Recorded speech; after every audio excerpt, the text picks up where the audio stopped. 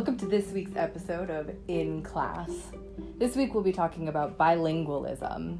We've all heard the famous quote from Ludwig Wittgenstein, "The limits of my language mean the limits of my world."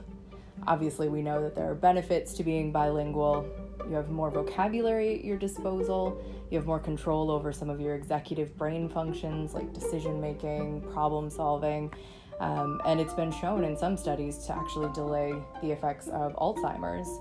And not only when you learn a second language do you learn the language, but with that you get the history and the culture that's embedded in the language and the way that people from different countries talk about things.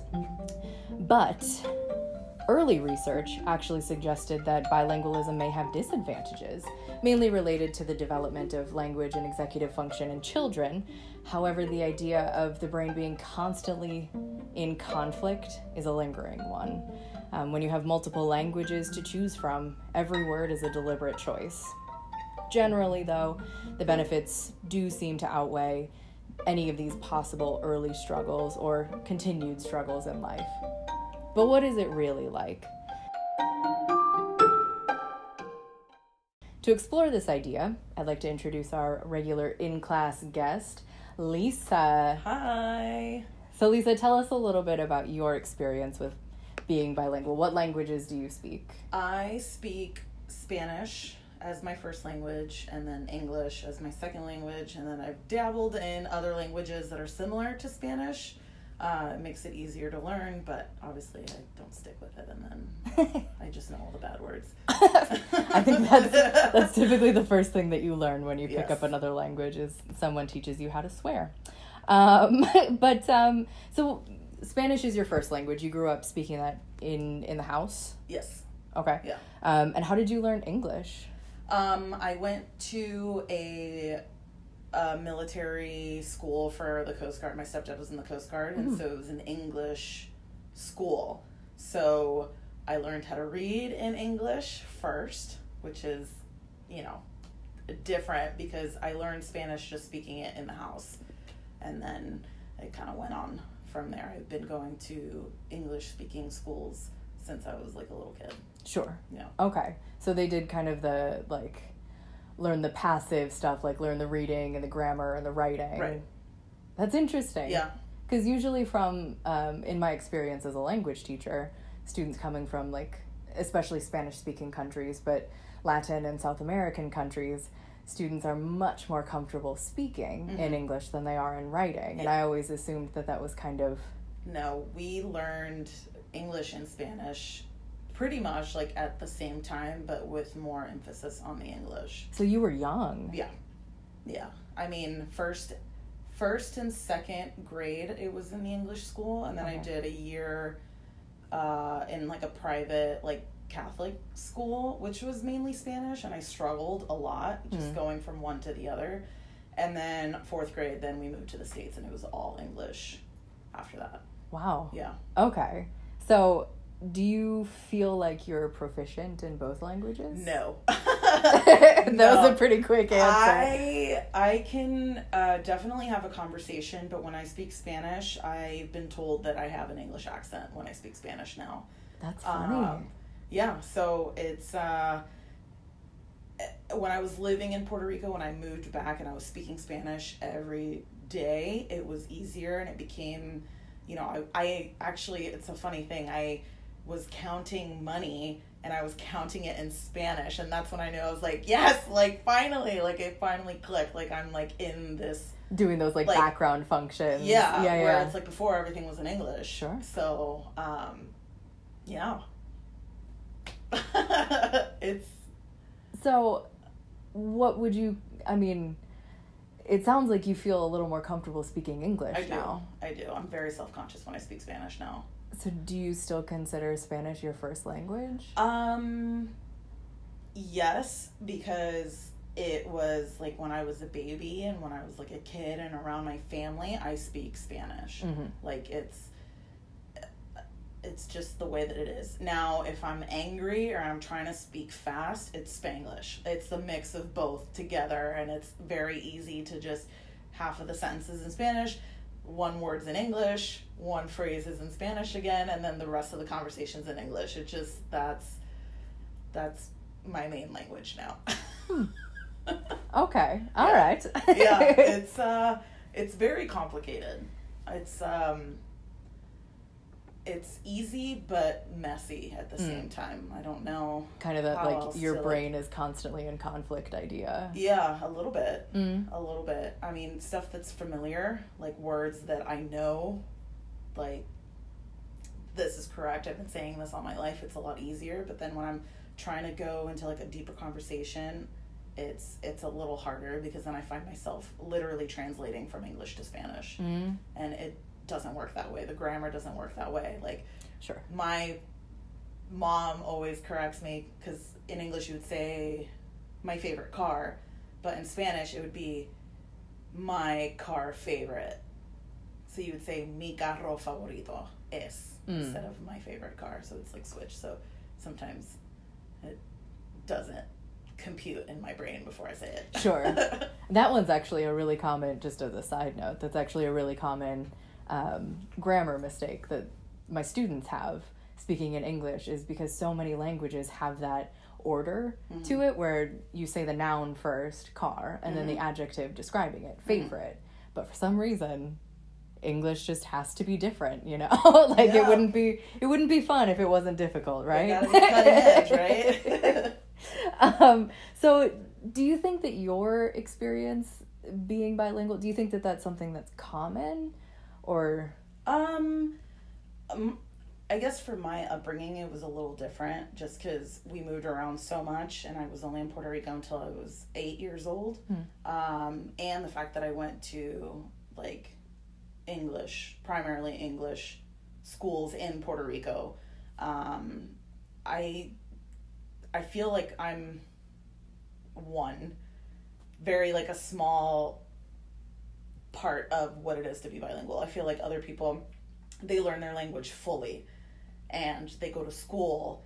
Like my friend Carmen, she's bilingual, but she went all the way up to university only speaking Spanish, mainly in school. Like, the books are in Spanish, the teachers teach in Spanish, but then you learn English as the second language, as an elective. Right. It's a foreign language at that point. Exactly. So it's not something you need to survive. Yes. And so she can speak it and she can understand you. She has a very thick accent, but it is her second language. For me, it's like a mix. Like, I guess if we're being technical, English would be my first language now, but just in my heart and, like, culturally, like, Spanish would always be my first language. Absolutely. So. Yeah, that's an interesting way to think about it, because it really, like, most people, when they learn a second language, it is a foreign language. Yeah. It's not something that you need for daily life. It's something you have an interest in. Yeah. Or maybe you want for career opportunities or something like that. But moving so young to the U.S. or to the mainland, I guess. It's like English became the primary focus, and then Spanish kind of fell in the back. Yeah. And my mom was then, like, working, and so my stepdad was American, so we would be speaking English all the time in the house. And so then Spanish was only with my, like, relatives when I would go to Puerto Rico. So then that's how I kind of lost. Sure. Like, the Spanish. You have the conversational aspect of it. You could live in Spanish. Yeah. But it would be difficult. Our trip to Spain, I was like, I couldn't understand them. Some of the words, like, I couldn't quite grasp. I was like, a lot. Like, ¿Qué? ¿Qué was, like, my most overused word in Spain. I think it would be mine as well. Yeah.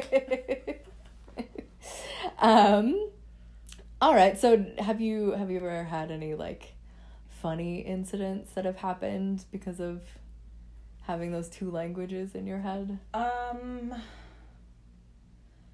Funny, like, just being in like a public setting, and Sure, yeah. I did when I was younger. I obviously had, like, a thicker Spanish accent speaking English, and I don't know. I mean, is this R-rated? Like, can I say? Yeah. I can click the explicit button. Okay. Well, it wasn't necessarily me speaking Spanish when I was supposed to speak English or vice versa. It was just the way that my brain didn't know how to correctly use words in a sentence. Again, I was in the 4th grade, so, don't. Sure. Yeah. There was a boy, I think his name was Fabrizio. He was like Mexican. And we lived in Portland, Oregon at the time. I was like in the 4th grade. It was my first time like being in the States and being in like an all English school. And we were all in the playground, and he said to this other kid, he was like, at 4 years old, he's like, go fuck yourself. At 4 years old. And I, like, this kid was like starting to cry, and I felt like I needed to do something. And so I knew that my mother would say a bad word all the time.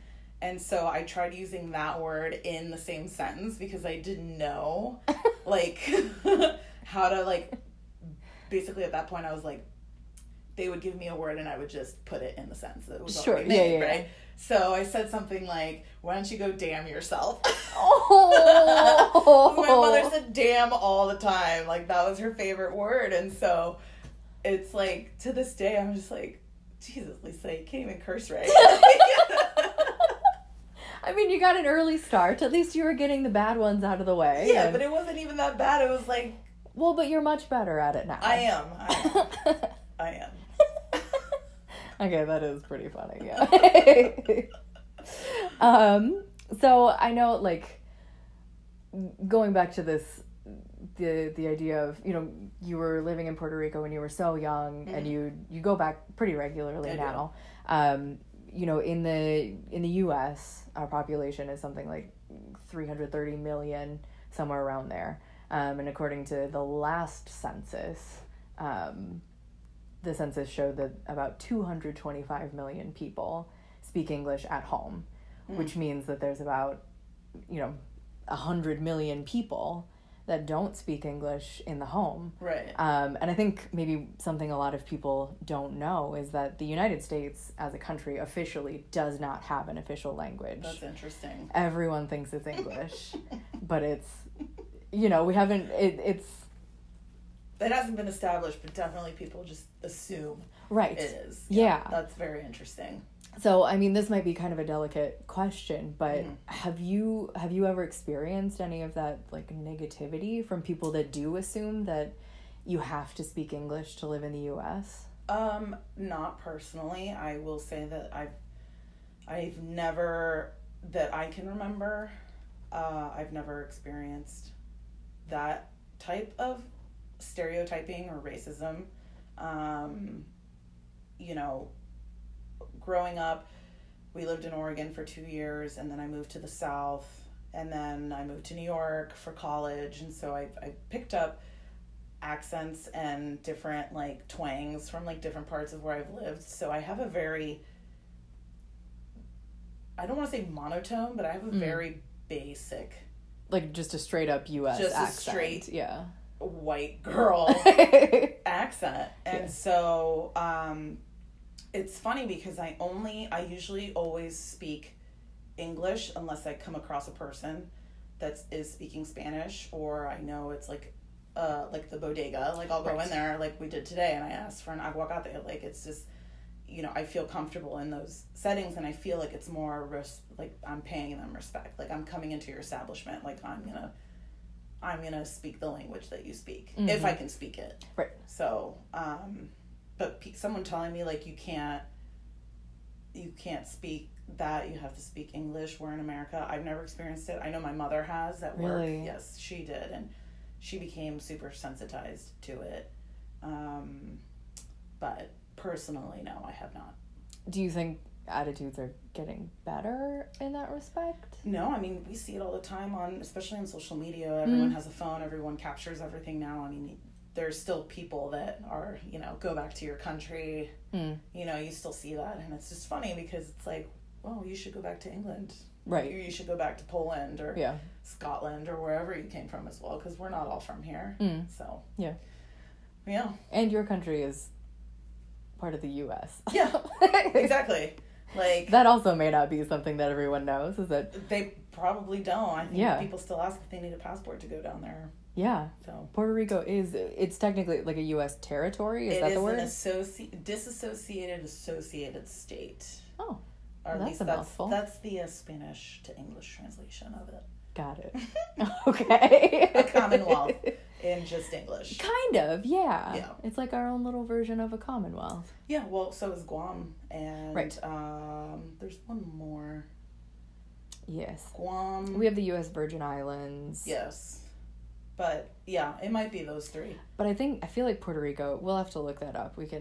I'll put links to it in the show notes, but we'll look up exactly what the situation Yeah. is that Puerto Rico has. I feel like it's similar to like Washington, D.C. Can people in Washington, D.C. vote for president? No.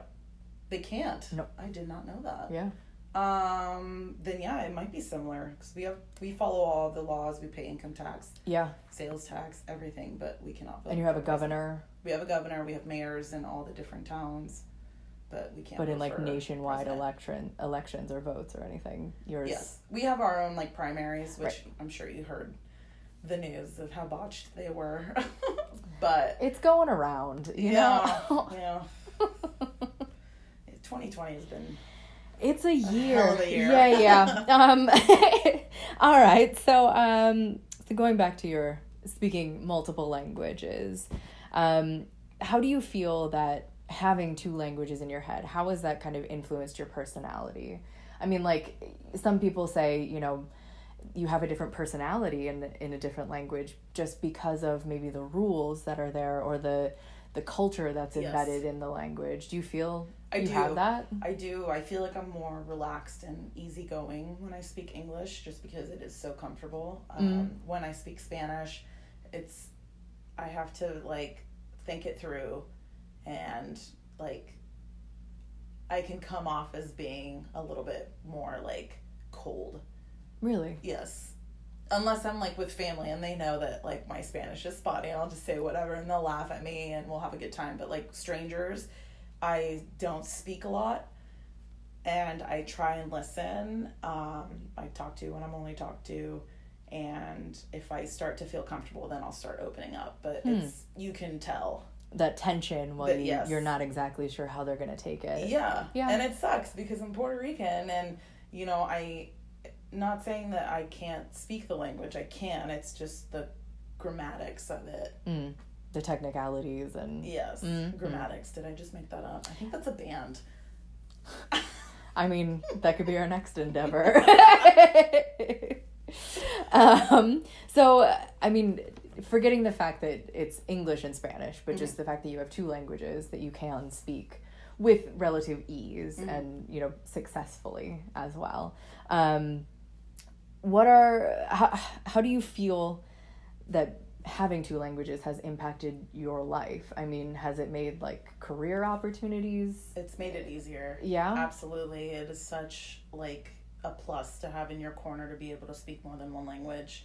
I mean, you look at America, it's all a melting pot from different cultures, different people, different countries, and especially in my line of work, it has been very, very easy to, if someone has a problem, you can almost connect with them and reduce the tension if there is tension on board. We did have a lady who I guess took some diet pills one time. She was Portuguese, and Portuguese is not at all similar to Spanish. I could probably make out 1 out of 15, 20 words. So it was very difficult. I found myself feeling very, very flustered. And, you know, you're in an emergency situation and this person does not speak English. It's like, how? But thankfully, you know, one of our flight attendants was Portuguese. So that helped immensely. We probably saved her life because this woman was as white as a sheet. Ooh. But it helps. I mean, how could it not, you know? Yeah. It's definitely made my career choices and my jobs, you know, now, in the past, in the future, so much easier than if I just knew one language. Sure. Yeah. All right. I've one last question. I think stereotypically around the world, the U.S. is kind of known for being monolingual.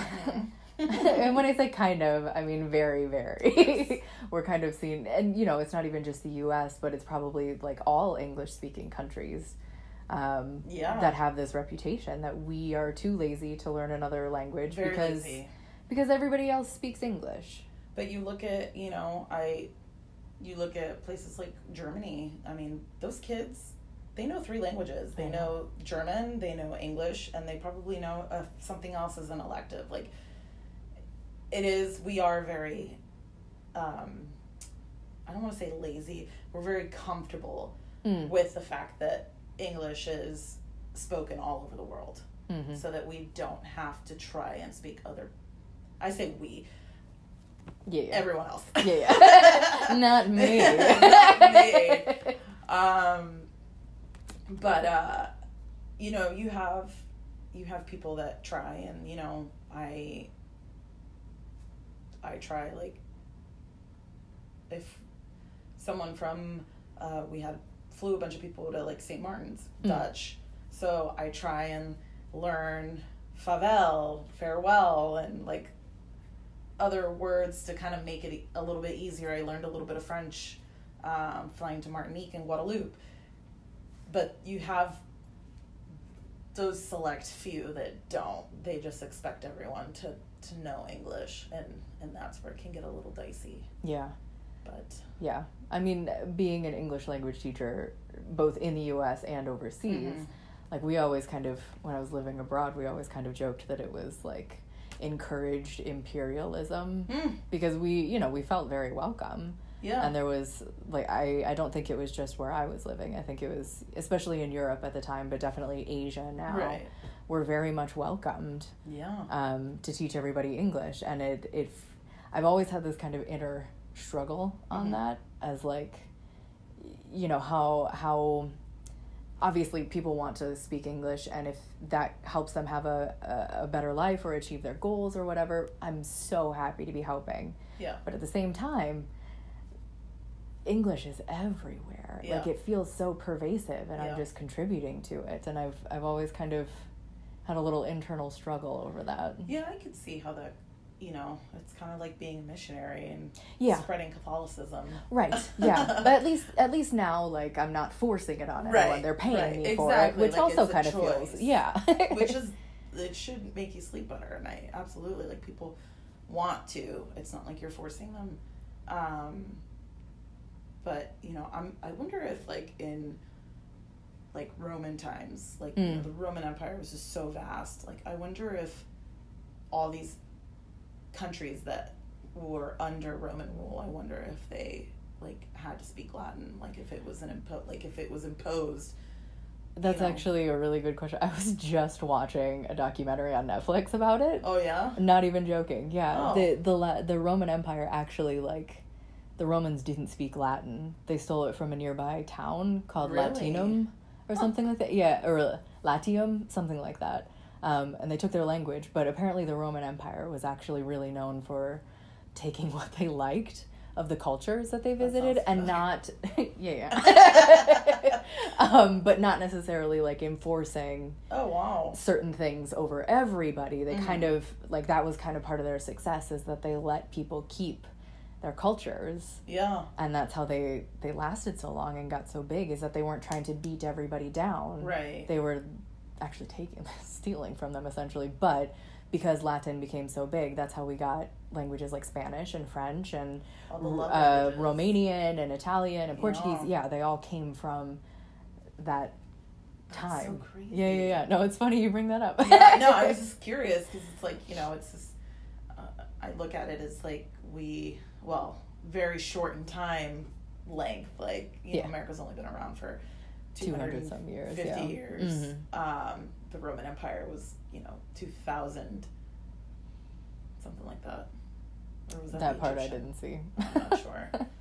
But yeah, that's always, like, been an interest. Like, I wonder if they, in order to communicate, you have these Roman soldiers stomping through your town,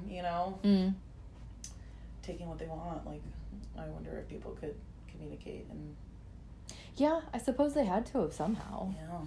But that's, that's the same roots going all the way back thousands of years ago. Yeah. That to be successful or to achieve goals or to not be trampled by another empire, you have to learn their language. Yeah. Wow. Not to put a negative spin on everything you were just so excited about. I think we just cracked a nut there. Hey, maybe.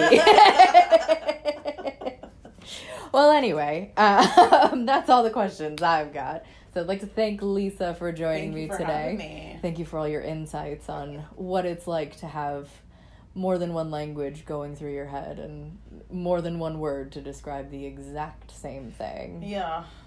I'm sure there's a lot of people that feel differently than I do. Like, that's just my own personal experience with it. But I'm curious to see how the other half works. Yeah. And actually, now that you bring that up, if you're listening to the podcast and you would like to send in your thoughts on being bilingual, I'll turn on the voice messages so you can send me a message and we'll play them and look back on them on our next episode. So thank you again for joining In Class. Just want to remind everyone that the world is definitely a better place when we try to listen to each other and understand each other. And that's always the biggest takeaway from English in Class. Thank you. We'll see you next time.